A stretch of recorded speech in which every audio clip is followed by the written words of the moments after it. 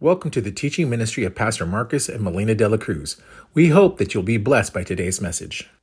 You guys put something on there about Spanish speaking. We have not every book, but I'm getting all my books in Spanish. Many of them are, and I give away a bunch of them to missionaries that are in Mexico right now in Spanish. So we're getting that. We have some with us, like this one, Angels en la Tierra. I don't know the rest of that saying. Let me see. Esperan por usted. Yeah.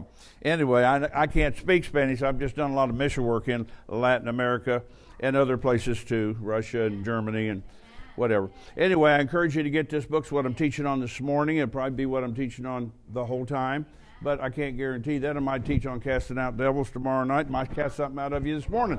I don't know if you need it. I'm not looking for the devil, but if he shows up, I know what to do with him, and I get rid of him.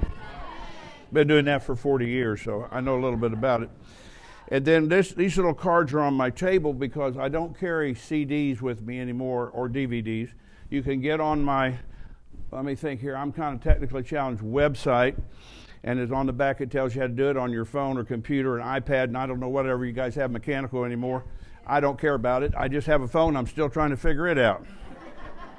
No, I'm serious. I'm kind of technically challenged. But these are all free, and you can get on there, you can listen to them, you can scroll down, and there's over 200 messages. I probably did thousands of messages in 45 years, but we put the best 200 and some, I don't know, 213 or whatever. We keep adding to it as we go certain places, because sometimes there's a different anointing on me in some cities or some countries that wasn't on me in the United States. So we put stuff on there, even with interpreters sometimes. So that's just free, post-page. You get on there if you want to look up something. I don't know how many series I have on angels. I've been teaching on angels since 1980. That's 43 years. I do know a lot more than I'm ever going to be able to get into you in 3 services. A lot more than I can get into you in 13 years probably. Yeah. I'm just talking, not bragging, just know what I'm talking about. But we'll just see how the Lord leads us. And recently the Lord's had me doing a lot of testimonies. Reading testimonies of people. I didn't read in somebody's book. I was there. I saw it. I did it with God's help. Miracles happen. So I'd read that to people, and really what stood out to me, I was talking to Pastor Dr. Hadabal this morning. We were in Lima, Peru together, and Dr. Dufresne was there, and he had me minister. And I told about a lady in Indiana, that's the state I live in, was healed of scoliosis in my meeting. I ministered to her. She's kind of on this side of the sanctuary. And I laid hands on her. She fell out on her back, and I went down through there praying for other people that I called out for different things. Then the Lord said, turn around and look at her, and I did. An angel stood over her, straddling her. He stuck his hand down into her midsection, grabbed her right tailbone, and went like that, one jerk. And I was in the spirit, so I saw her back go, straighten right up. If you have scoliosis, either curved in or out or like this. Okay. But I was in Lima, Peru, and there was a lady there from Canada with her husband. And I told that story while I'm preaching through an interpreter in Spanish. She didn't need it. She spoke English. But nonetheless, most of them did speak, Spanish.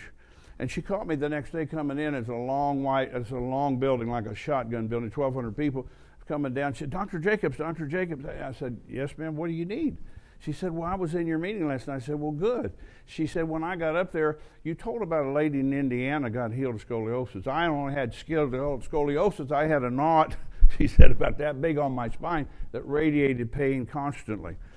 And said, when you touched me, I didn't feel a thing, but my husband's with me. We went to bed last night. When we woke up, he checked me. The knot's gone, the pain's gone, the spine is straight. But just as what she said, I wouldn't have come probably if you hadn't have told the story about this lady in Indiana. So I've had people do that to me for many, many years, but when she said it, something went off in me. And so I started collecting. I've been collecting testimonies for 30 years maybe. And I really, to be honest, only get about 1/10 of people that get healed in my meetings. I've checked out the statistics before. Most people never even write and say, God healed me, thank you. They don't have to thank me, but they could tell what God did for them. That's what I'm after. Because I was in a meeting recently in Kentucky. I think it was Bowling Green, and a man was there, and he was in a meeting with me in another place in Kentucky, and he said, did you hear about my friends that came to your meeting? I don't even know you, sir. Who are you? He said, well, I'm from this place. I said, okay.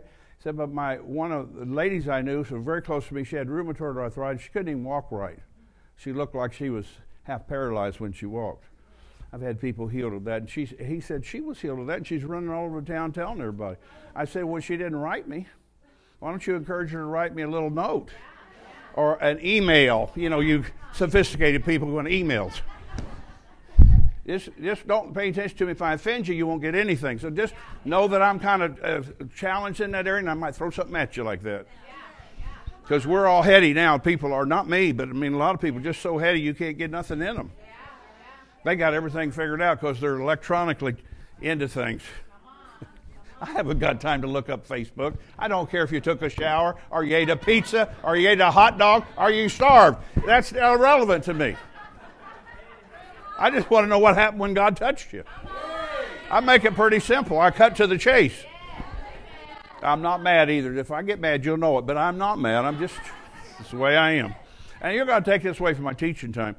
You need to get, if you speak Spanish, get my Spanish book. Or you know somebody who speaks Spanish, buy them a book. But this will help you. It's just the basics. When I turned in my tapes to have them transcribed, they sent me a document back, 517 pages on angels. And the Lord started laughing at me. He's done that to me a couple times. When he's laughing, I know he's not thrilled about it, and he's going to tell me something when he gets done laughing at me. And he said, Michael, you're not going to have time to teach what you know about it in the earth.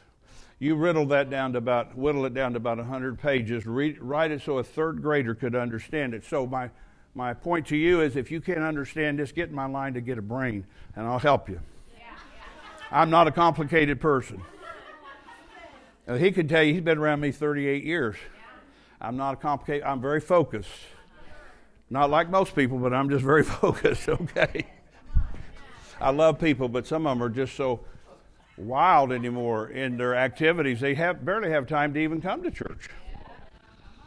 You know, we're so distracted. Listen, learn something from me. Don't be so distracted your whole life. You'll go without a lot of things God could have done, but because you're so distracted, your kids, your grandkids, you know, and you just have to make some decisions. I love my family. I love my children and my grandkids, but I'm here with you today. I'm not at home in church where I can go out to lunch with my family, and I'm very seldom on home on Sunday anymore because I'm out doing stuff for God. And pastors want me to come, and I appreciate the invitation, too. I love your pastors. Don't know them that well yet. I know Pastor Marcus a little more because we had a meal together yesterday. Then I met Melina, and she's filling me in on all the blank he left out. Not really. What? She cleaned up the story. Anyway, we do have books besides this one in Spanish. This is in English. I think we might have it in Spanish. I don't know. The Authority of the Believer. It's a little book you ought to learn. Put it in your pocket or your purse or your back pocket or whatever. So we just took it out of our deliverance book or our angel book. Both those books, I put a chapter in each book because if you don't know you have authority, this is something I'm going to teach you, but maybe not this morning, but I want to make this clear. If you don't know you have authority with angels or demons, you won't do anything. You can just forget it. Don't buy the book even. If you're not going to have authority in it, just forget it. You're not going to get anything. You've got to know you have authority over the devil. You've got to know you have authority in angels. I'm talking about the elect angels, the ones that are good, and the ones that are serving us in the earth. We're going to talk about that this morning. So you need to know it. You need to rethink it because I think most people have heard the comment, but I don't think most people believe it. I used to think money was a harder thing when I was younger. But now I'm a little older, I'm 73. I know I don't look it. But I've come to believe when it comes to our authority in Christ or our tremendous privilege of being seated with Christ, not below Him, not a sub anything. You're not a sub anything. You're either a joint heir or you're not. You're either a sub heir or you're going to hell. If you're saved, then you're a joint heir with Jesus, and that gives you everything that He has. But when I say that, most people go, oh, yeah, amen, and then they live like they don't believe it. So this is why I put this in a little mini book. And I think it'll help you a lot. You might have to think about it. You know, I've been doing this. I've been saved 52 years. I was a drug dealer and a drug addict when I got saved. You probably wouldn't have wanted to know me back then. Carried a gun just wild as could be. Didn't start out that way, but I became that way through drugs. And I'm not blaming it on anybody but myself. I'm just a real person. So anyway, yeah, let's see where we could go. Let me get some introduction stage going here. Don't let these papers fool you. We're not going to be here till midnight. You need that set up here? I'm going to stick it down there. You can get it if you need it. But we want to talk to you about some really important things here about angels today. And I wanted to let's go over to Hebrews first of all. Hebrews chapter 1. And we're going to start there. That's a good basis to start on this subject of angels. And, we've been studying it a lot. I mean, in 1995, I took 15 Wednesday nights in a row to teach on this subject. And I didn't get done what I knew back then, much less what God knows. So that's been, that'd be 28 years ago, I think, if I'm figuring right. So you can imagine what we know now. We don't have to learn the Bible all over again, but God's taking me further and further, and He'll take you further if you'll study it. If you just read my book one time, throw it in the corner, and never go back to it, it's no work for you. If you're going to do what I'm telling you to do, that you're going to have to activate your angels. Let me say it to you where I think any person that can think would understand this comment. If it all it took was God charging the angels with His word, which He's already done, Psalm 91 says He did that, then, and I didn't have to do anything, and you didn't have to do anything, why would I even teach it? Your life would be perfect. Because God doesn't speak anything but His word. But that's not the case in this. You have to step up, and how can two walk together, Amos 3:3, unless they be agreed? So I've got to get in my Bible and find out what God has said about the angels and say that.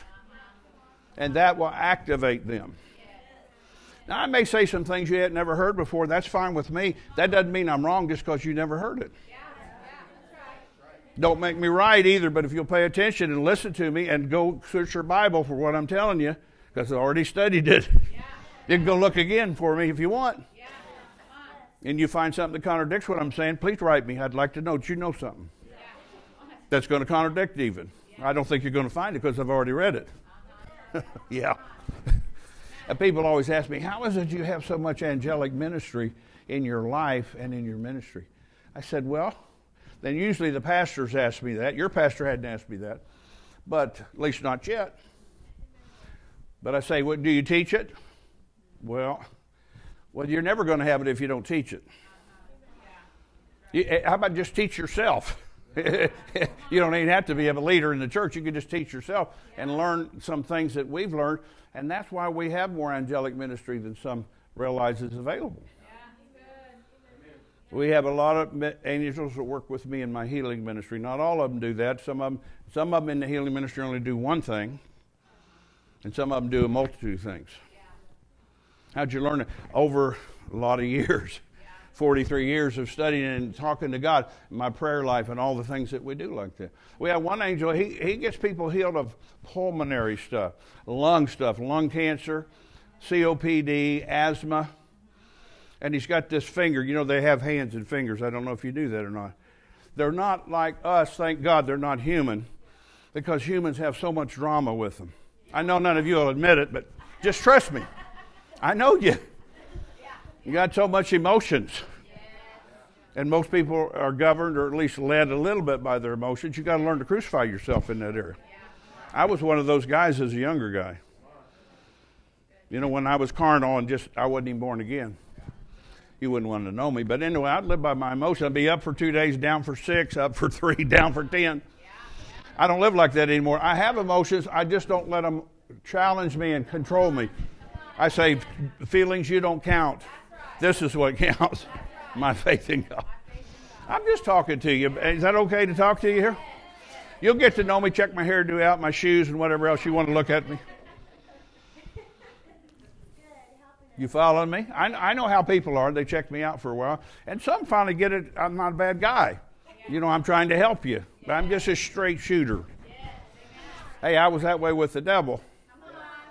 I did everything he told me to do, and most of it 2 or 3 times. But I said to Jesus, when I asked him into my life, when I finally was really dying from doing drugs, somebody said, I guess you gave up drugs for Jesus. I gave up drugs because they were killing me.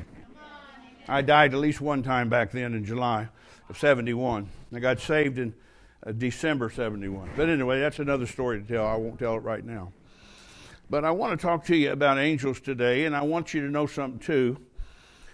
This might be a little over your head, but I think it wouldn't hurt if I told you. Pastor Nancy gave me a word. Dr. Dufresne went home in October of 2013, and I came to her camp meeting because she was gone then, and she was running the ministry there, and rightfully so, and she gave me a word, and it was in, I think it was, let me see here, June the 20th, 2014, but it's so relevant to me, so I'm going to share a little bit with you. Right, see, it's a long prophecy, like 2 pages. I'm only going to pick out a couple sentences.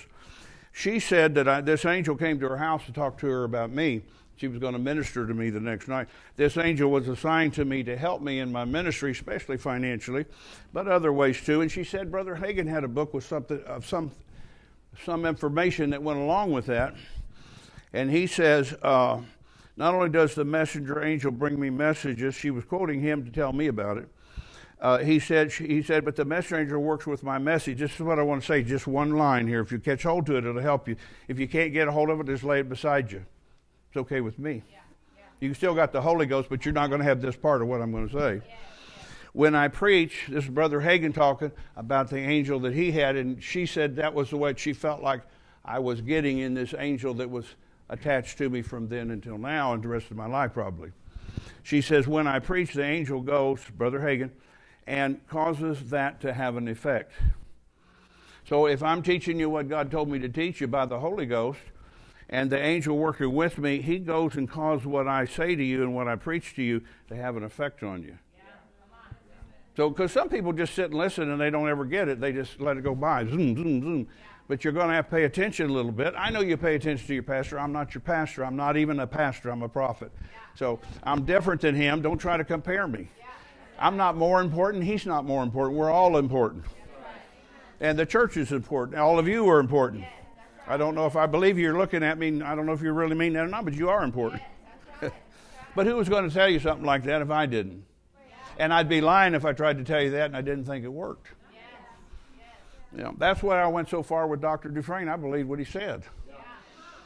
And I prayed for a long time before I hooked up with anybody, and it was him who God gave me his name. Anyway, let's go to Hebrews chapter 1, and let's look at verse 13 and 14. But to which of the angels said he at any time, sit on my right hand until I make your enemies your footstool? Now, I want to clarify this before I read the next verse. The Bible here, book of Hebrews, is not saying that this is what he said to the angels. He's making a comparison. The whole book of Hebrews is a comparison between the Old Covenant, or in the first chapter and part into the second chapter, angels and Jesus. Jesus is God. Angels are not. They're not even on our level. I know you don't believe me yet, but I'll prove it if you give me enough time. I can't preach till 4, I don't think. My voice would hold out, but I'm just telling you what I know. So he was talking to Jesus. This is important before I get to the real meat of what I want to say, because he's going to compare the next verse to they are the angels. He says, are they, the angels, not all ministering spirits? But because he said this in verse 13, he didn't say it to an angel, but he said it to Jesus, and because we're in him, he said it to us. Think about that. I'm going to make all your enemies to be your footstool. You know what the footstool is for? Your feet. You're above it. You put your feet on a footstool. So he's talking there about Jesus, but because he's talking about Jesus, I'm taking it personal because I'm in him and you're in him. You know, I had a vision. I've had several visions. I'm just talking about a little snippet here. It only took about 45 seconds. Just recently, like 2 or 3 months ago, I saw Jesus. His head was in a chair like you're sitting in looking at me. And he said, Michael, what's wrong with this picture? And I said, well, where's your body? And I've been teaching people for 30 years. I'm in him, and we're seated with him. Now, listen to me while I talk to you a minute. I thought about that, but I thought I'm not behind him. I'm certainly not above him, and I'm not below him. If I'm with him and I'm seated with him, then I have to figure that out. But then he said back to me, what's wrong with this picture? I said, where's your body? He said, you and all the believers in the earth are in me, and we're seated together in this seat. Then he added this comment, because I could understand it. If every person in the body of Christ in the earth was a cell in my body, we could all be together in one chair. Thank you so much. And some people make fun of me because I have visions. I don't have them. I've never asked for them. I've never asked, even when I was a lot dumber in spiritual things, really. And we all start at the first base, which is zero, a blank piece of paper.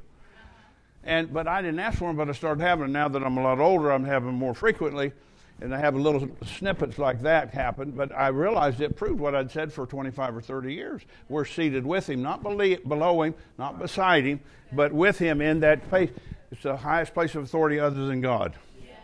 God is God the Father. So anyway, so he says here, are they the angels? Verse 14, Hebrews 1:14, are they the angels? That's what I'm trying to show you. Are they not all ministering spirits? I'd like to say it this way, they all have a ministry. You know, there's apostles, prophets, evangelists, pastors, teachers. Then there's the body of Christ that holds all them up and helps them. Like if you're in this church, hopefully you don't just come and take up a chair and go home and never change, never offer to help them. That's a poor believer. Not necessarily financially, but every which way. Because you're just, gimme. It's not about you helping. But most people that are in the church, that are legitimate people that really want to grow and know God, they want to help their pastors. And so we have the fivefold ministry, which is more leadership, and we're all different. It's not that I'm better than a pastor. I'm just different. I was a pastor for a long time, and then I realized that really I was a prophet, and Dr. Dufresne helped me to realize that. He was ahead of me, and he spoke into my life, and he had to encourage me because I was insecure about that. I know you wouldn't admit that you're ever insecure about anything, but because I know we got a good faith confession, and we should have, but that don't mean you believe it yet, so just stay with it. I hope I haven't offended you yet. If I did, just snap to. Pay attention. I'll get you out of that rut if you help me. Okay. All the angels have ministries. I didn't say I knew what all of them were. I know what the ones that are assigned to me are. I've got a big group. I don't know the total number because the Lord would not tell me how many. About certain part of the angels work with me. They were part of Dr. Dufresne's ministry for a long time, 100 angels. Pastor Nancy, who I know quite well, she knows me. She was in Pastor Eberly's church in Cedar Rapids, and she was in a hotel. I wasn't even there. I just heard about it. She was praying, Lord, I know those angels didn't go back to heaven. See, the angels in the earth with us, that's what I'm talking about. I know a little bit about heavenly angels, but I don't care about them. They're not in my life. They're in heaven. You know, spiritually, I'm connected to heaven by my spirit, but I'm not living in heaven. The Bible says, even Old Testament, Deuteronomy 11:21, I can have the days of heaven upon the earth. That's old covenant. That's less than what I can have in you, because we're in the new covenant, a better covenant, better blood, better made. Okay. But I'm saying, see, I'm concerned about the earth right here and the angels that are in the earth. And if I get a little time to preach this to you, I'll show you that. There's a lot of angels in this planet, and this is their place, listen to me, of habitation.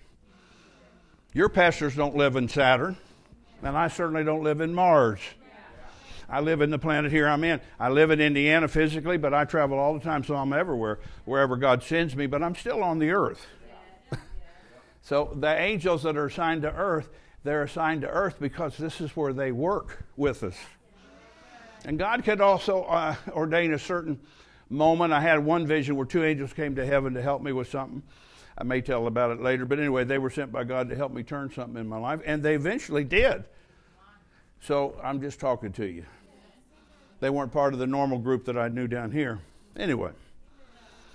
Are they not all ministering spirits? Think about that. Every angel that exists has something to do with us to help us in this planet.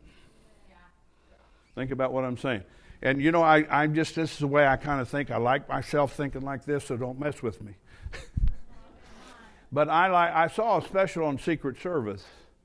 And the reason I was interested in them, I knew the angels, they don't slumber or sleep.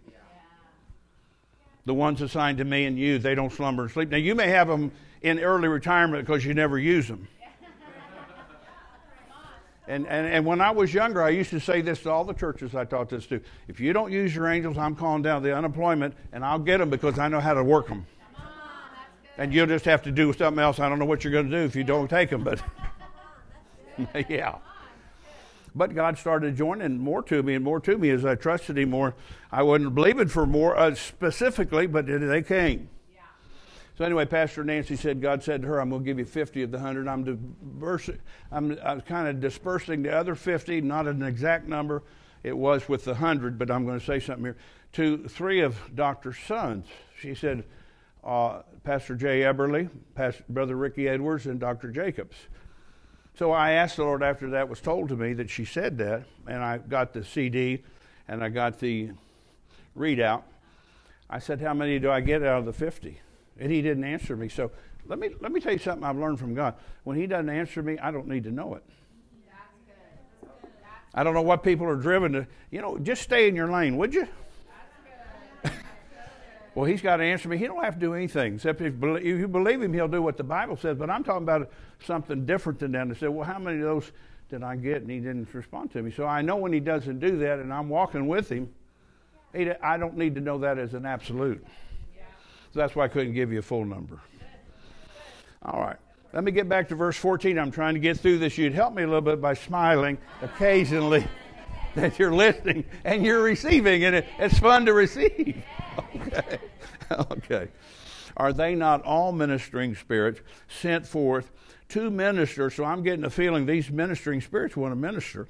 They minister for us, for them, who shall be heirs of salvation. We would read it this way because this was written 2,000 years ago. I'm not changing the scripture. I'm showing you something. I looked at that one day and I said I could read it this way. Are they not all ministering spirits sent forth to minister for those of us who are the heirs of salvation? This was before we became heirs. God was working in your life with angels to help keep you alive so you could get saved. I know it's true of me because I was a drug addict. And it got more dangerous when I got more involved with drugs and more money was involved and there was more vicious people to deal with. You might be in a room with 6 people and they all got guns somewhere on them. So if one person draws, we all going to draw. I'm not trying to play this card with you. And I'm not trying to exaggerate because that's not a good way to live. And I buried a lot of my friends because of that. Anyway, that's a whole other story. But what I'm trying to show you is it's sent forth to minister for them who shall. And one day I was reading that and the Lord said, you ever thought about for before? And I said, no, I haven't, but I'm going to now. And I know you're trying to tell me something. What is it? He said, you take that word for, and I thought it read this way, to us. They do minister to us, but God said to me, are you listening? For is a bigger word than to. For is a bigger word than to. They can minister to us, and they do. And I'm going to tell an event when they ministered to me one time. Many times, but one time particularly I'm thinking of. But they minister for us too. They do things for us that I don't have to be involved personally other than to release my faith that they'll do that. Now see, I like shredders. You don't have to tell me what your fetish is, but this is me. I like shredders.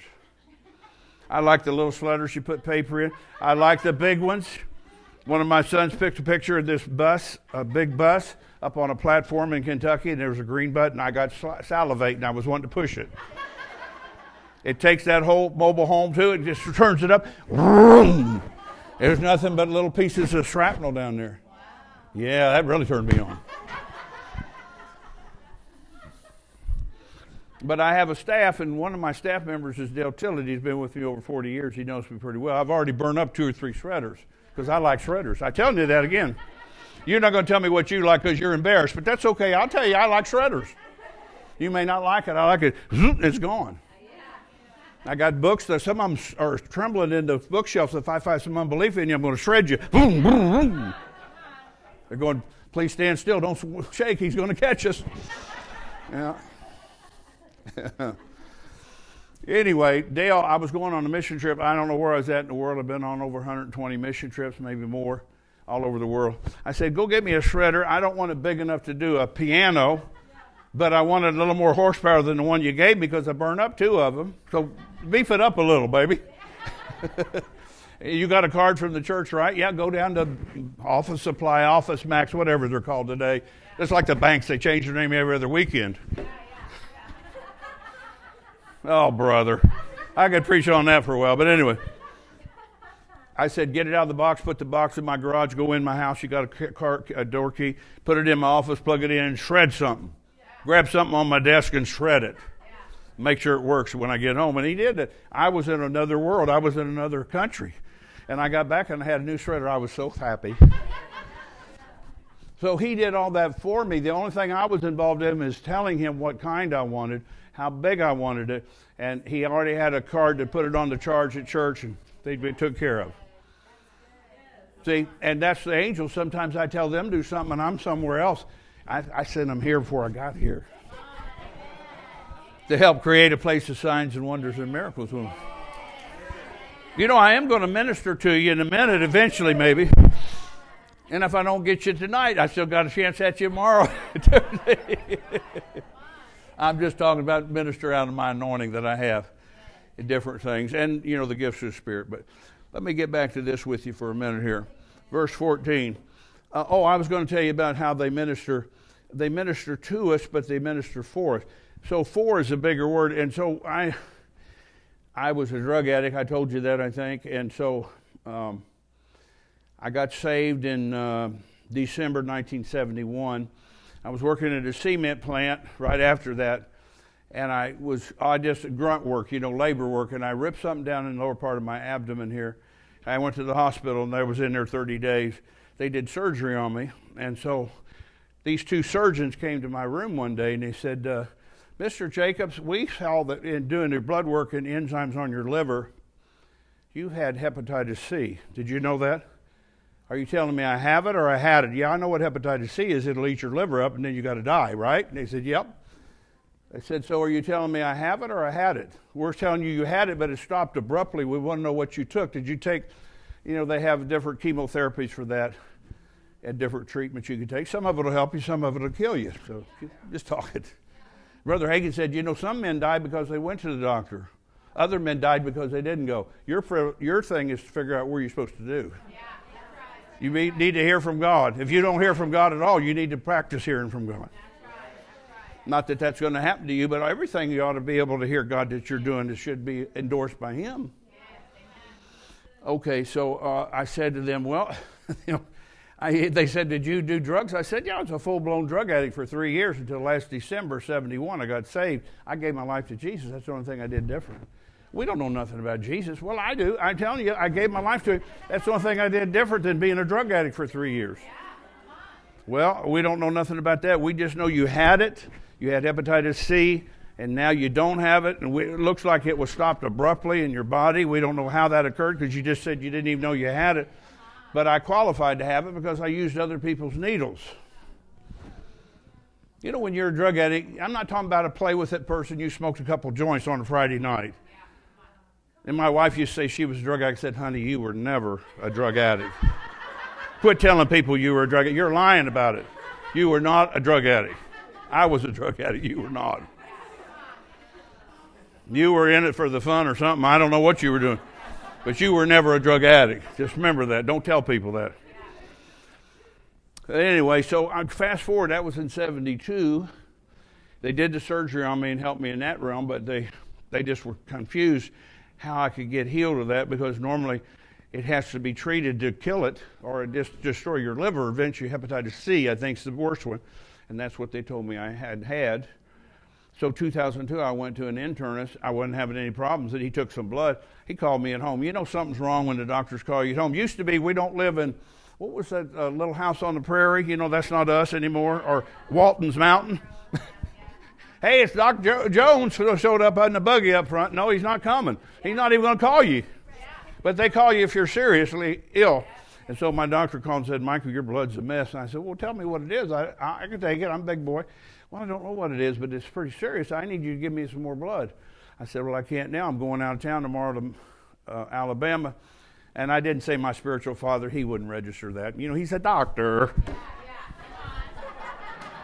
It's like take a Japanese to an American. What's that mean? So I just said, I'm going to see the preacher I'm under. And I was going to call him. I had his phone number, but didn't want to bug him about it. But I figured when I get there, I'm a big boy. I could write a note. Dr. Dufresne, please pray for me. My blood, I need something done to my blood. Love, Dr. Jacobs, your son. I was going to write a little note and give it to an usher because I wasn't going to try to interfere with his ministry there. I was going to receive from him.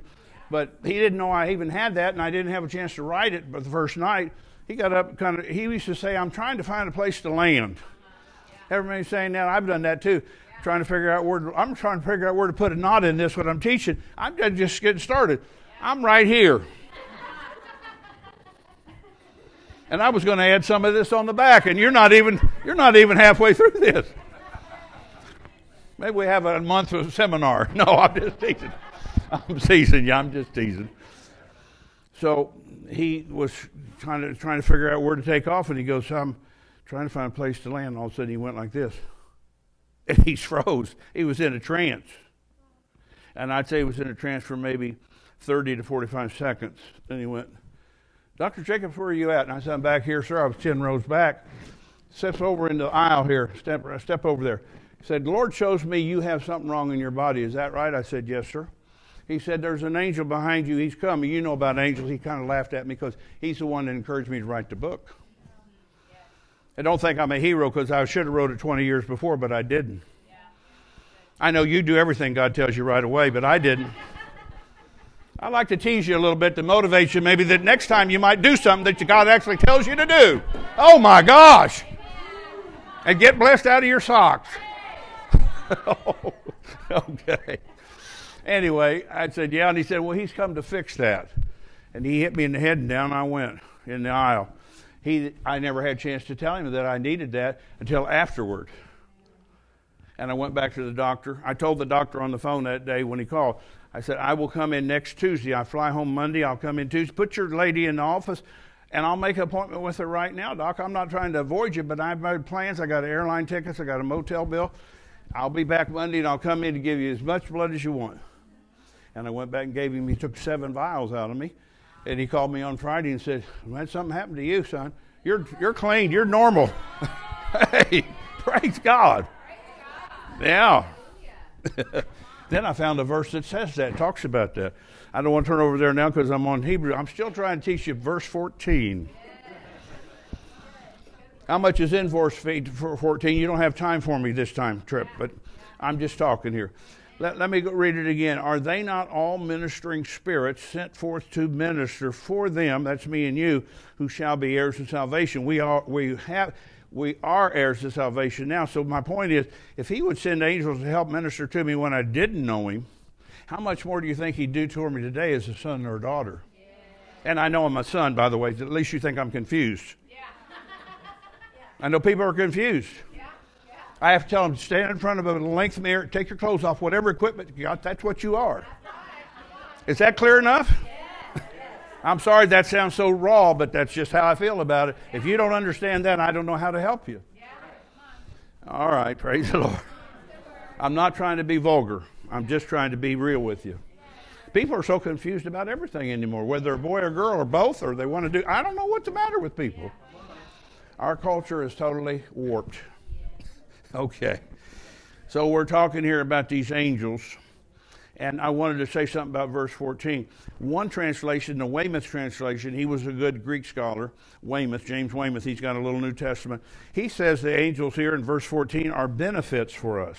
Now think of that. Here's a topic that we're talking about giving every member of the body of Christ, every member, benefits. And most people don't even know they're there. I mean, you would have more confidence in America giving you something than you would Jesus Christ.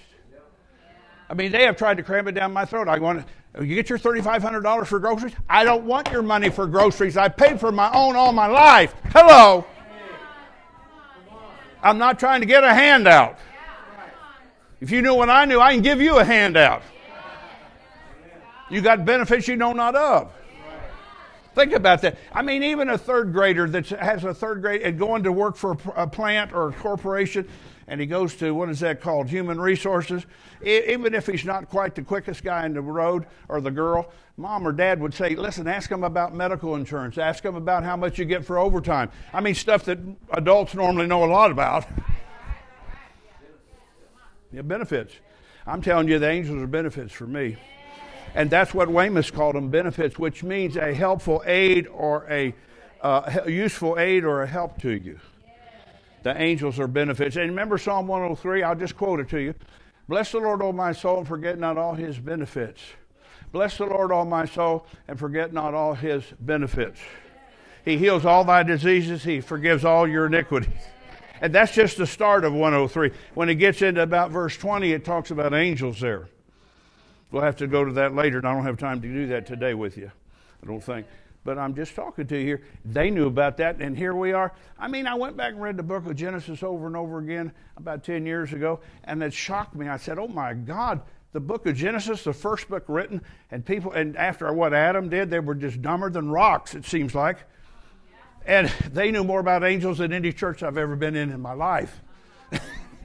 It shocked me.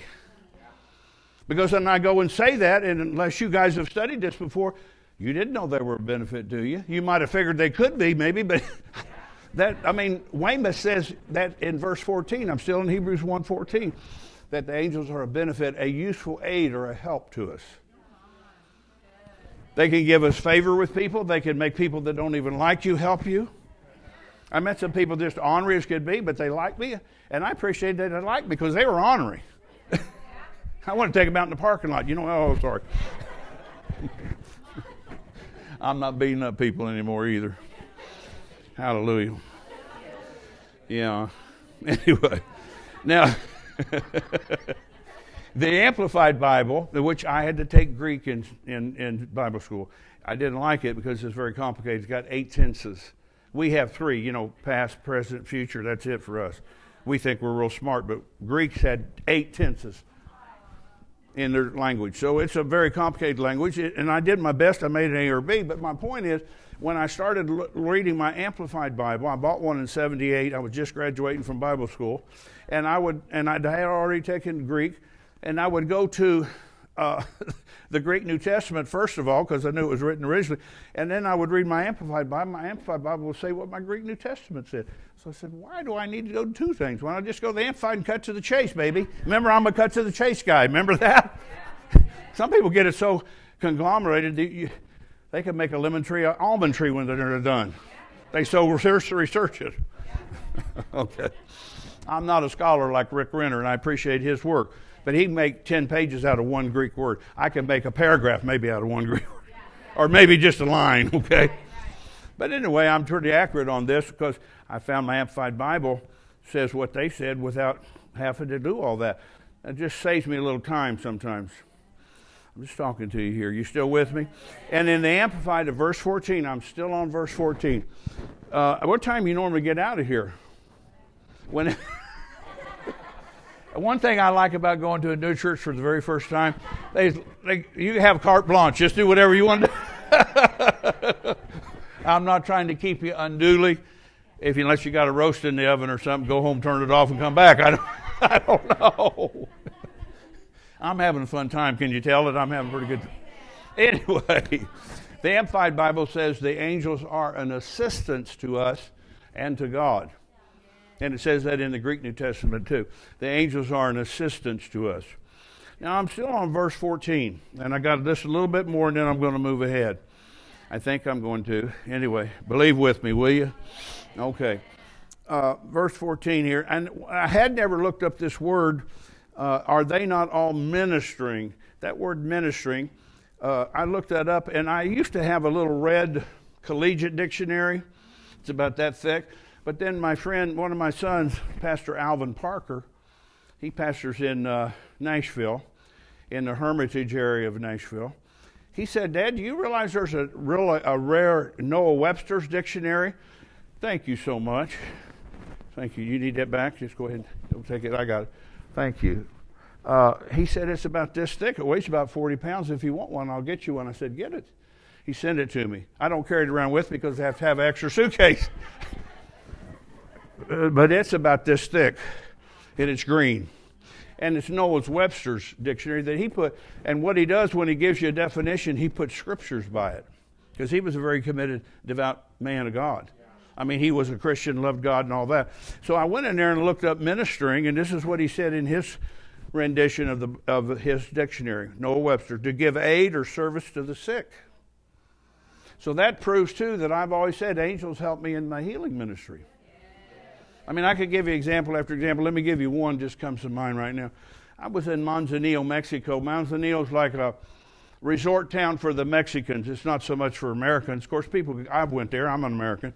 And I took my youth there, and we helped Pastor Maria Rancoon, who is a lady that pastors a church there. I took about 30 young people with me. And we were doing a crusade there, too. Me and Mike Rabel, he's an apostle. He's been in Mexico. He's been in Morocco. He's a very knowledgeable person. We've been friends for 40 years. We were doing a crusade together, and I had a word about cardiac stuff, heart issues, physical heart. It was 8 people came and lined up in front of me, and I'd been teaching on angels. And I laid hands. The first one was a man. I laid hands on his head, and when I did, the angel came around my hip, stuck his whole arm in that man's chest about up to there. And what it looked like to me spiritually, he was opening a safe, but what he was really doing, I knew, he's fixing that man's heart. He stuck his arm right into his chest, and it just opened for him. There wasn't no blood spilling out. I want to help you understand this. Like when I saw Jesus' head in the chair, I wasn't watching The Living Dead to figure that out. Oh my God, if you're watching that, you need to repent right now. What kind of person are you?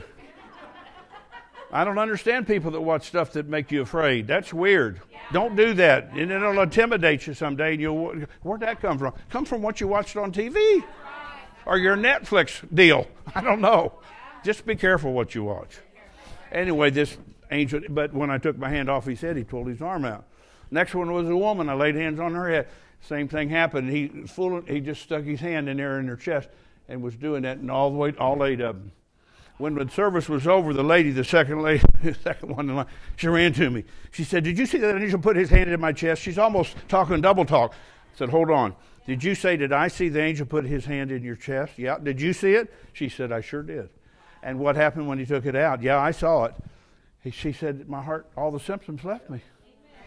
I've been totally well. I had all these terrible symptoms in my heart that intimidated me because I felt like I'm going to have a heart attack any moment because of malfunctions in the heart, a valve stuck or a valve not working." And see, it's interesting to note this too. I'm just throwing this a little side thought. You know, when you operate in things, it lets them operate in things. They could do it without me, but in my ministry, when I'm there, they don't do that until I step forward to do something. And I saw the same thing with Dr. DeFrang when I was with him in Siberia one time. But anyway, let's just move ahead here. So it says to give aid or service to the sick. And then the Greek word is 3010 in the Strong's. And for ministering, I'm still on verse 14. I know you think, can he get any more out of that? I got to move on if I'm going to give you an ending to this sermon. It means to function publicly. This is the Greek translation. To function publicly as a benefit. And I thought about several people here. I thought about first Kim, this lady in my church, 1995. Remember I told you I preached 15 Wednesday nights on angels. And each time I got finished preaching, I would say, if you're sick, get up here at the altar. And they'd come, and this one lady came up. I know her quite well. Her name's Kim. And I touched her in the head. She fell out. I prayed for the rest of the people. Went back up to I had a little platform then. And I was up behind the pulpit, and I noticed her over there. I could see her hands out. They had a modesty cloth. You know what I'm saying so far? Just I don't want to lose you. But all of a sudden, I saw action down around her lower abdomen. I thought, well, that has to be supernatural. I didn't think there was a squirrel loose in the building.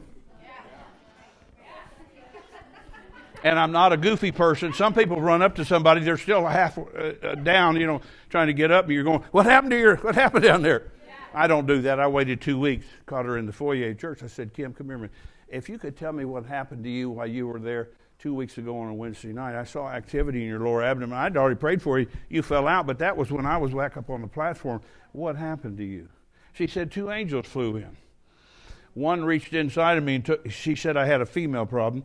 I said, Dad, you don't need to tell me any more than that. I'm just wondering what happened. And she said he reached in and took the bad part out. The angel on the other side had a replacement part. I know you think Napa has parts, but this is God. He stuck a replacement part in her, and she's never had any problems with her female area since 1995. I was reading, it's not in this group. These are some other things I wanted to read to you today if I have time. I don't know if you can handle all this, but I'm still on verse 14. Help me, Jesus. Help me, Jesus. Yeah. So that was Kim. And then I had Leah. This was another young lady. She was young. I mean, she's still young. She's in her 40s now, but she was 20 maybe 21. She married a young guy in my church. I didn't know her as well as I knew her husband. But anyway, they got married. And she would let me just say this so you understand, she was a normal built woman, cute young lady. She married this guy that was in my church, and she became part of my church. But I saw her in the congregation one night, and I said, "Come, so-and-so, come up here." And she came up, and I prayed hands on her. Don't ask me what I prayed. Don't remember what I prayed, but I'll tell you what happened. She's standing there like this. She didn't fall down. She stood there. I asked some other people that I selected to come up, and I prayed for them. Finally, the Lord said, "Turn around and look at her." I looked back at her, and you have to understand, she's facing the altar, and there's an angel standing here kind of half bent over. He's pulling stuff out of her stomach, and it looks really bad. I mean, it doesn't look good at all, and I'm thinking, oh, my God. You know, and I try to not confuse people because my opinion is people are already confused before they come to church. Yeah. I don't want to be a part of that additional. Yeah. So sometimes I don't tell everybody everything I see at the moment because they might freak out. They might freak out and run out of the church and never come back. I don't know what they're thinking. But I saw that angel pulling stuff out of her stomach. So I kept that to myself. I was so thankful to see he was getting rid of something inside of her. But I went home that night after the service over. My daughter, I have a daughter and a son. She was eating dinner with us, or we had a sandwich, me and my wife and my daughter. And I told the story to my wife and daughter, and my daughter started bursting into tears. Said, "Dad, did you know she suffers from anorexia and bulimia?" I said, "I didn't know anything about it." Hold up. And I called her number because I'm her pastor. I said, "So-and-so, I'm not giving you her name because these tapes go everywhere." I said, "This is Pastor Jacobs. I saw an angel pulling stuff out of your stomach. It didn't look healthy. It looked pretty yucky." And she burst into tears. And so she said, "I can't talk to you now. I'm so upset. I'm so thankful." And she took me aside a few weeks later, like in the foyer of the church, said, "Come here a minute." Said, "I was doing all kinds of weird stuff, throwing up all the time, sticking stuff down my throat to throw up. And I did some study later after I found out about her, that you do that enough and you'll wreck your stomach and your juices down in your stomach that breaks your food down, and then you have some serious problems in your gut." And so I was just so thrilled. She's never had another problem with it since. Reason I said she's a normal built person and a cute girl, there was nothing about her that looked like she was large or huge or... See, the devil gets hold of people's mindset. If you don't fit in a size 4 or 5 or 2, I don't know what the numbers are. I'm just using small numbers because of ladies, you know. But I think some of the men get upset with stuff too. But anyway, this lady's never had another problem with it. She's in her 40s now. And that angel helped deliver her. I laid hands on her, but he came behind me and pulled. It was just amazing. And then I have Larry to talk about. Larry... I like Larry. Anyway, it's a funny story one time. I can't tell you the whole story. We'll be here till 3 o'clock if I don't sort of slow down. Larry was in my church. He's ex-drug addict like me, ex-alcoholic like me. I'm not an ex-bodybuilder, but he was. I said that one time. I forgot my wife was sitting there. I said, "An ex-bodybuilder like me." My wife yelled out, "You're not a bodybuilder." The whole church loved it. They all laughed. No, I'm not a bodybuilder. But anyway, he'd been shot, he'd been stabbed. He's a tough guy. And I wouldn't want to meet him if he was mad at me in an alley. But his arms were as big as my thighs, just about that tall. I mean, he just was a tremendous guy. Kind of like your pastor. He looks like he worked out a little bit. He's a big guy and solid. But he left church. We hadn't seen him for 2 years. I was on a mission trip somewhere. My wife went out with her mother because her mother lived with us at the end of her life and was having dinner. And here came Larry across the restaurant like this. But he's grimacing with every step like he's wobbling. And he's about 6'2" and about 250 pounds, but he's all muscle. And you could tell something's the matter with him. He gets over to Diana, my wife. He said, "Hi, Pastor Diana." And she said, "Larry, what in the world happened to you?" He said, "Well, I left church, you know that, and I began to drive a truck with the cars on top. There's a top thing and there's a lower thing. I got up to back the one off above the cab, which is about 15 feet off the ground. I opened the door and stepped back to open the door to get in, and I missed the level on the side of the rig, went straight down on both my legs, broke every bone in both ankles. I've been in rehab for 2 years. I'm taking boots behind and kicking medicine. Now, let's Tylenol 3 play with it stuff. I'm an ex-drug addict. Don't play with me. Tylenol 3 is just for babies. But anyway, if you need to take it, I guess. But I mean, this stuff, you take it on Thursday and you're in next Wednesday. It's that potent when you're in that kind of pain. They give you stuff like boots. And then he's been in rehab. He's had 6 surgeries. He's got to wear a card at the airport and at the school because he's going to set off all the alarms. He's got so much metal in his feet. Well, she said to him, well, you know, Michael, that's me. She doesn't call me doctor. She just says, take the trash out, Michael. Yes, ma'am. And I take the trash out for her. Nice guy. She said, Michael's got an anointing for bones. You know that, Larry. Come back to church. Maybe God would use him. I'm open to that. He came for about 8 weeks, and one Sunday I showed up. He showed up, and I said, Larry, God said to bring you up. He's going to fix your legs today. Took him a while to get to me because he's in a lot of pain, all that weight on your feet and your ankles. And he's struggling. He got up there. I laid hands on him. He fell out, and so internally, I said, okay, what do I do now, Father? He said, tell the people one of your angels works with you in healing. He's going to finish this. I said, well, the Lord said, just wait and let's watch him. The Lord said that one of the healing angels works with you. He's going to handle the rest of this. We're all looking at him. Now, I saw the angel. I don't know if the church saw him, but you saw his leg come up and twist like that. Go home and try to twist your leg without getting somebody to twist it like that. You can't do that. Your ankle won't bend that far. Somebody has to be helping you. And that angel put one leg up and did that, and then the other. He laid down about another 30 seconds, and he went back to his seat like me. He just went back there like walking normal. I'd say that'll make your day, or straighten out your hairdo or something. Yeah, it's Larry. He got healed that day. Oh, man. I'm going to ask for emergency time to give me a few more minutes somehow. I'm not going to go back to verse 14 anymore. I want to tell you some more things. Well, let me read you a couple of these. These would be. I got people here listed. They may be some of the same, but I doubt it. Okay, this is from.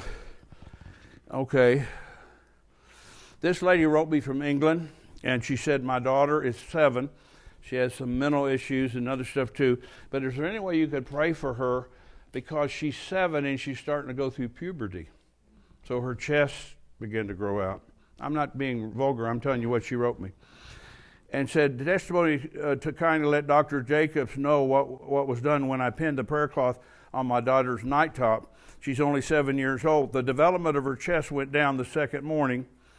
And she said, as I explained to my daughter, Mr. Jacobs prayed over these prayer cloths, and we were to loose our faith in prayer for the manifestation. She said, okay, Mom.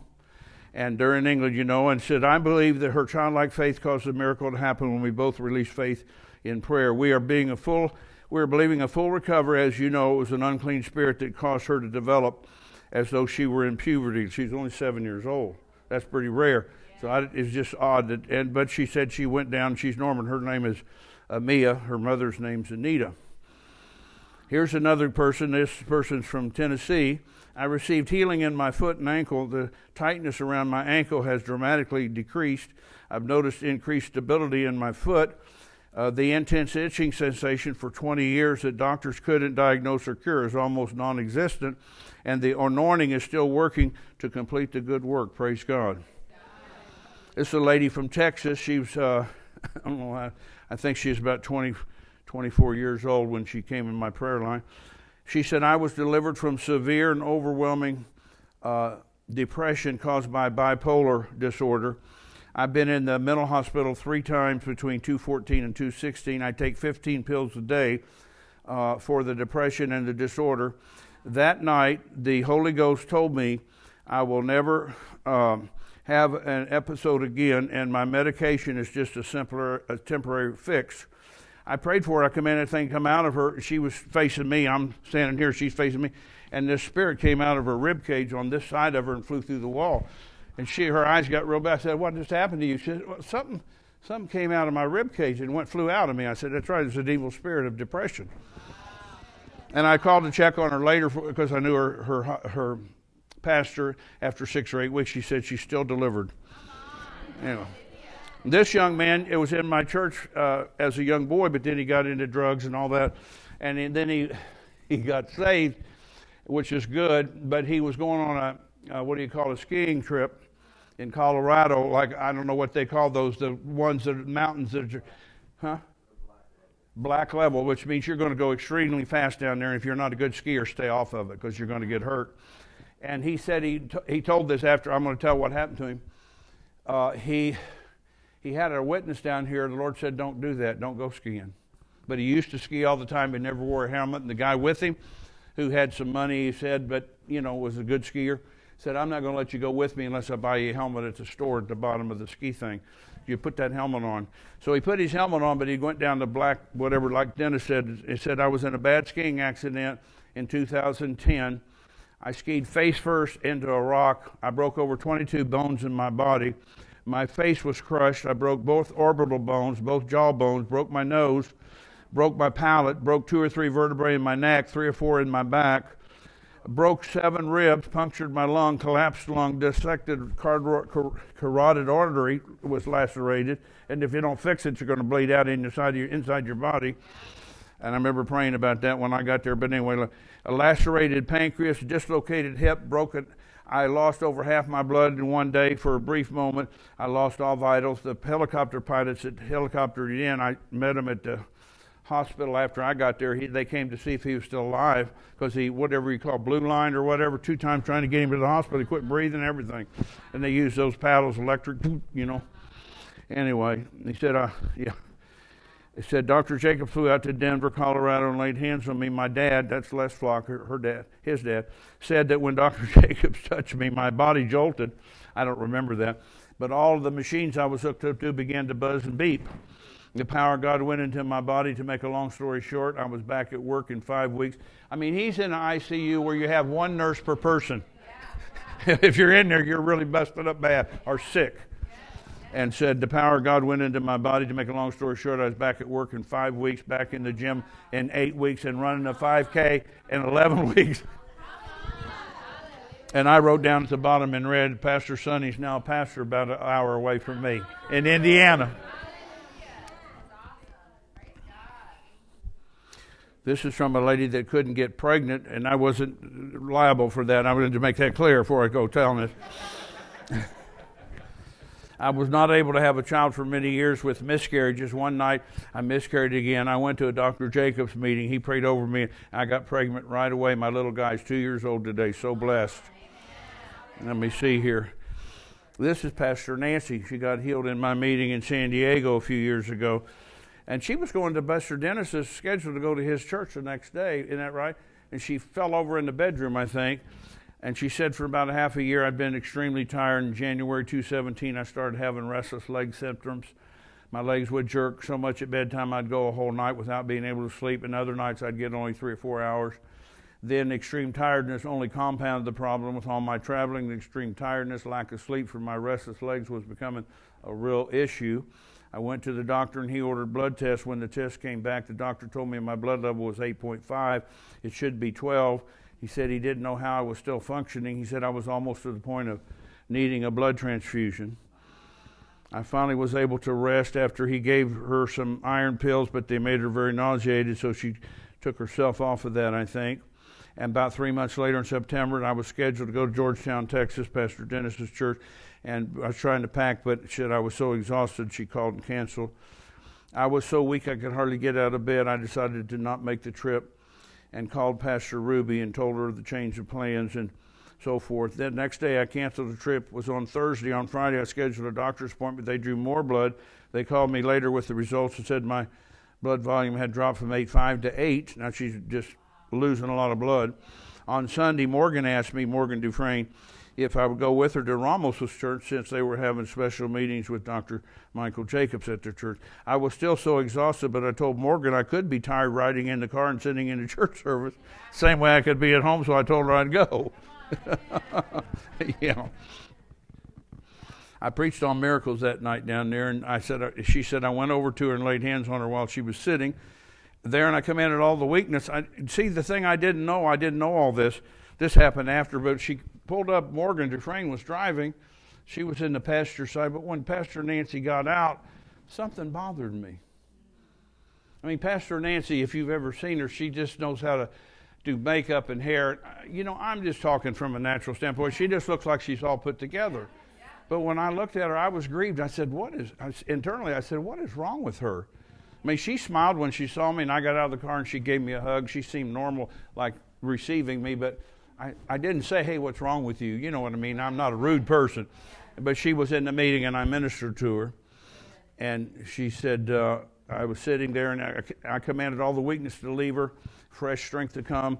And about 5 minutes after that, I instantly felt all the weakness leave me. Strength came. I was completely refreshed. Anyway, so she sent me all this about how she got healed. That's a nice thing. All right. Praise God. Here's somebody. They were in Colombia at the time. They're in Florida now. They started a church, and I went and preached for them last year. But he's talking to me about when he was in Colombia, and his wife, her name is Pam. When you ministered in our church in Colombia, you give a call for people with problem with bones. My wife, Pam, went forward to pray, and God healed her of a herniated disc, and she never had any more pain. And there were days that she couldn't even walk because the pain was so bad. We want to thank you for your obedience and give God all the glory. We've always enjoyed your ministry and have a great respect for you. And they asked me to come to their church, and I went down there and had a meeting too. Anyway, praise the Lord. This is a guy, he's in Nashville. He said, in July 2007, I broke my back in a four-wheeler accident. I broke 6 vertebrae, 4 ribs, and punctured a lung. I've been in constant pain ever since, every day. He said, I went to one of Dr. Jacob's revival meetings in Nashville in 2015 for prayer for the relief of arthritis pain. I immediately felt better, returned to my seat, and suddenly realized I was pain-free for the first time in 8 years. It's now been over a week. I'm still pain-free. I've worked in my garden, cut some fallen trees at my church, and still have no pain. I removed my placard, the handicap placard you put in your mirror that says you can park there. I no longer need it. I like these times things too. I'm not going to give her name, but anyway. For a while now, I've had a very heavy load of anxiety. This is a young person I know personally that is in a ministry family. I had anxiety on my chest. I felt held back to talk to anybody about it. I felt myself starting to be unhappy. That hurts me. I started to realize my anxiety wasn't only affecting me, but people around me. I got in the deliverance line that's with me when I was there, and I started to notice change in my life. I am so glad I not only learned how to receive it, but how to stay in faith when it tries to come back. Hallelujah. That's enough for that. I got a lot more. Praise God. I'm telling you. Praise the Lord. Let me read one scripture to you that will be helpful, I think. 1 Corinthians 4. Just look at this with me. I apologize. I'm not sure where I'm at, 20 to 12. 1 Corinthians 4 and 9. And what reason I'm giving you this, I was looking back in Genesis and finding some interesting things about the angels being in the earth with us. And I said to the Lord kindly, but I said to him, Lord, I'm not going to preach that unless you can give me something in the New Testament, and especially in the letters, because that's really what is the New Covenant anyway, Book of Acts and the letters. And so he said, I'll do you one. I'll give you three other scriptures, or 4, and I haven't got time to give you these, but I want to give you this one because I'd read that before but never seen it. I'm talking about angels in the earth. That's what I'm talking about right now. It's because we're going to minister to some of you in just a minute. 1 Corinthians 4 and verse 9, I think that God has set forth us, the apostles, last as it were appointed to death, for we are made a spectacle unto the world and to angels and to men. Now, my Bible is a Cambridge Bible. I think that's right. And in the footnote in the middle, it says the word spectacle, GR, means the Greek, is the word theater. So I went to the Greek New Testament particularly because I don't believe some of these guys. Anyway, I check and make sure they're telling the truth. And so he says we've been made a theater unto the world. You know the world is watching you? Yes. Even some people that don't like you look at you and try to find something on you. Yeah, and then it says, and to angels. So the angels are watching you because you're a theater to them, and to men. There's men and women watching you. But it says you're a theater to the angels. So this is what I began to see, because it's the word theater. What have you been doing this morning with me? Been looking at me and listening to me. What do you do when your kids have a Christmas thing from school or a play or whatever, or you go to the Philharmonic or whatever you do? You're looking and you're listening. That's what the angels have been doing here this morning. Yes. And besides that, your angels go to church with you, and mine do too. Okay. So they're here today, and they've been listening and watching, seeing what we're going to talk about. And they're always excited that I'm talking about them. So what I would like you to do is stand up with me, if you would, for just a minute. Thank you so much. You guys give me so much liberty, and I just kind of took it, I guess. But maybe one of the guys could move this pulpit for me. Wherever you want to put it would be safe. But I'd like you to come today if you have problems with your bones, any kind of bone problem, your spine, your neck, your joints, anything like that you have an issue with. We have a strong anointing for bone stuff. Any kind of bone issue, come on, come if that's you. I'm going to start with this young man right here. Praise God. What's bothering you? What back? Your back. Oh, there it is. The anointing's on you for your back to fix it. What about you? Back. Father, I pray for her back to be healed in the name of Jesus. Power's on you. Power's on you. Let's lift our hands, all of us. Thank God. Father, we thank you for your healing power to heal spines, to heal backs, to heal vertebrae in the name of Jesus. What about you? Your spine? And your what? Your knees. I'm sorry. Okay. Father, fix this girl's back and her knees. I command these knees to be healed and her spine to be healed from the top of her spine to the bottom of it in the name of Jesus. I see an angel working on you, sister. On you. Yeah, board towards the middle and the lower part of your back in the name of Jesus. Watch her. What's the matter with you? Arthritis, my knees and my back, and a reverse curve in my neck. Okay. Father, we pray, we command these knees and back and spine and everything to be healed, and the reverse curvature she's talking about to be reversed. We ask you to do it, Father, in the name of Jesus. Let your anointing flow into her and fix all these bones, revitalize them. And if there's strongholds where calcium has been built up, let the fire of God burn out any calciums so that it's not it's easy to move with fluidity. And she's healed. We pray it in the name of Jesus. We release it now. In my right hand, that anointing comes on you to make you whole. You feel that? Praise God. It's working. What you need, Dad? Hips and legs and back. Hips and legs and back. Father, I pray for my brother's hips and legs and his back to be healed in the name of Jesus. Let your anointing permeate him, flow down his back, his neck, and his hips in the name of Jesus, and make him whole, make him well in the name of Jesus. What about you? What's up? My nose is Okay. Does it cause you sinus problems and stuff? allergy. Allergies. Okay, Father, we command this nose to be straight. Oh, man, the anointing's on you strong. It's going to straighten that out for you. God's going to straighten that out, and your nose and the sinus and allergies are going to be removed too. Come out, allergies. I command your power broken over my sister right now in the name of Jesus. Hallelujah. Watch her. Yes, ma'am, what you need? I have a pain that radiates from here. It's always causing like a lot of Like over this way? heat, Yeah. like this right here. And your back too, smaller? And also a lot of allergies and stuff. Father, I command all, oh my goodness, anointing hit you. I command all the pain to leave this lady's body and you to fix things in her body that need fixed in her bone system. They got you.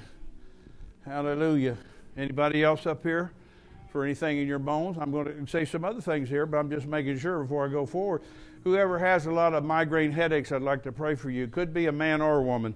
So sometimes with ladies, they have it in their cycle kind of thing. I hate to be graphic. I just want to command migraine headaches to loose you. Come out of him in the name of Jesus.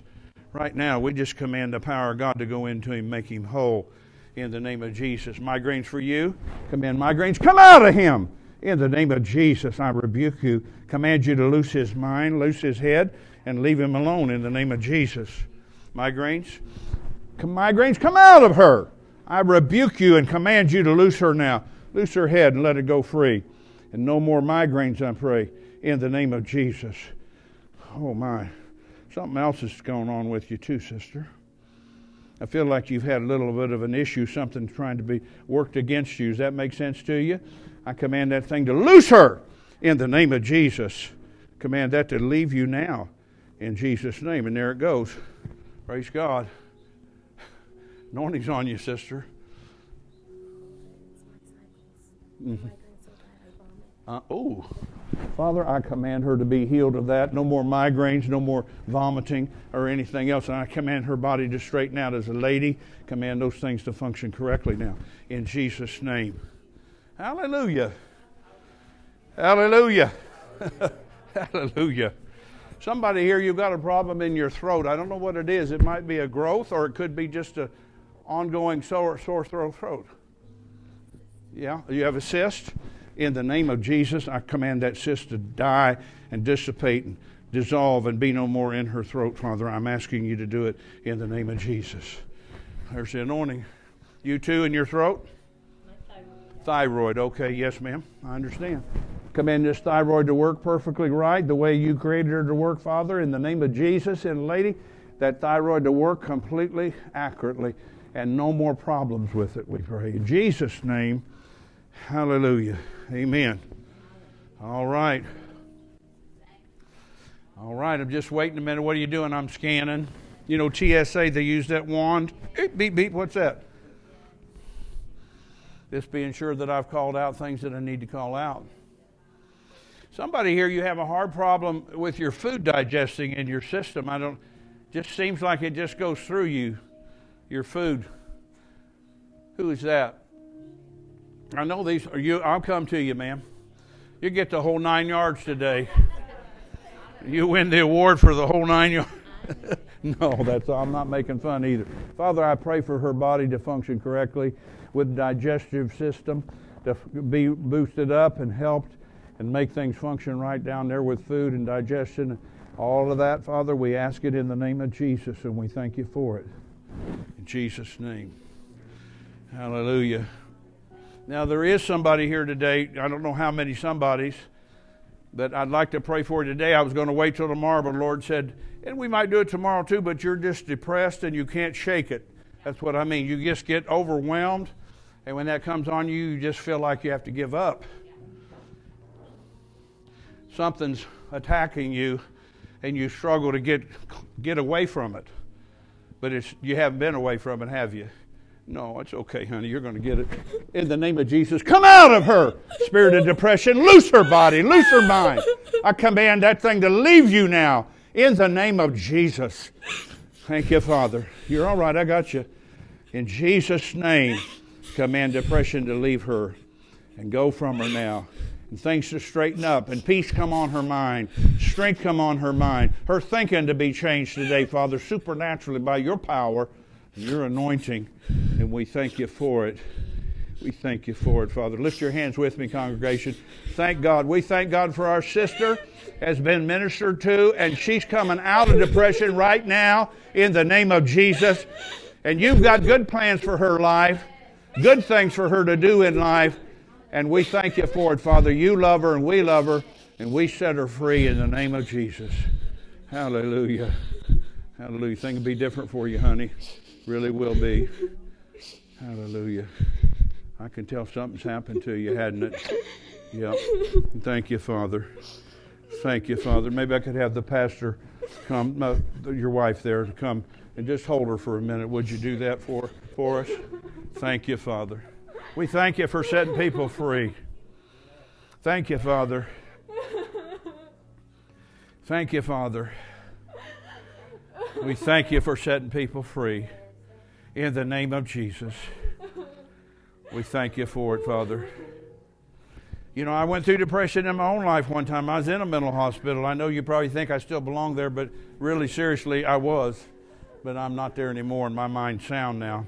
I have the mind of Christ. It wasn't a funny thing for me. I'm telling you, it's terrible. So when somebody gets delivered, I'm thrilled.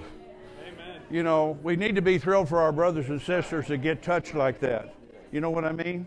Come here to me a minute, would you? I'm just going to minister to you. I'm not sure what I'm ministering to you about. Do you know? You don't know? Could I lay hands on you? Father, I pray for this young lady to receive an impartation in the name of Jesus. That you'll just minister to her whatever she has need of, Father, in the name of Jesus. Touch her and change her in Jesus' name. Anointing's on you, honey. That was it. You feel that shake you? Yeah. Anointing. The Lord ever talk to you about ministry? Yeah, I think that's what it's for. I really do. I think it's for ministry, to serve God with all your heart. Who's this girl belong to? Somebody back here? Okay, good, good. Maybe Mama can help you. But I'm giving you an impartation from me as a man of God. You're going to start rising up. You're born again, Spirit-filled, pray in the Spirit. Do you? Yeah, I'm going to pray in the Spirit with you. Pray with me, honey.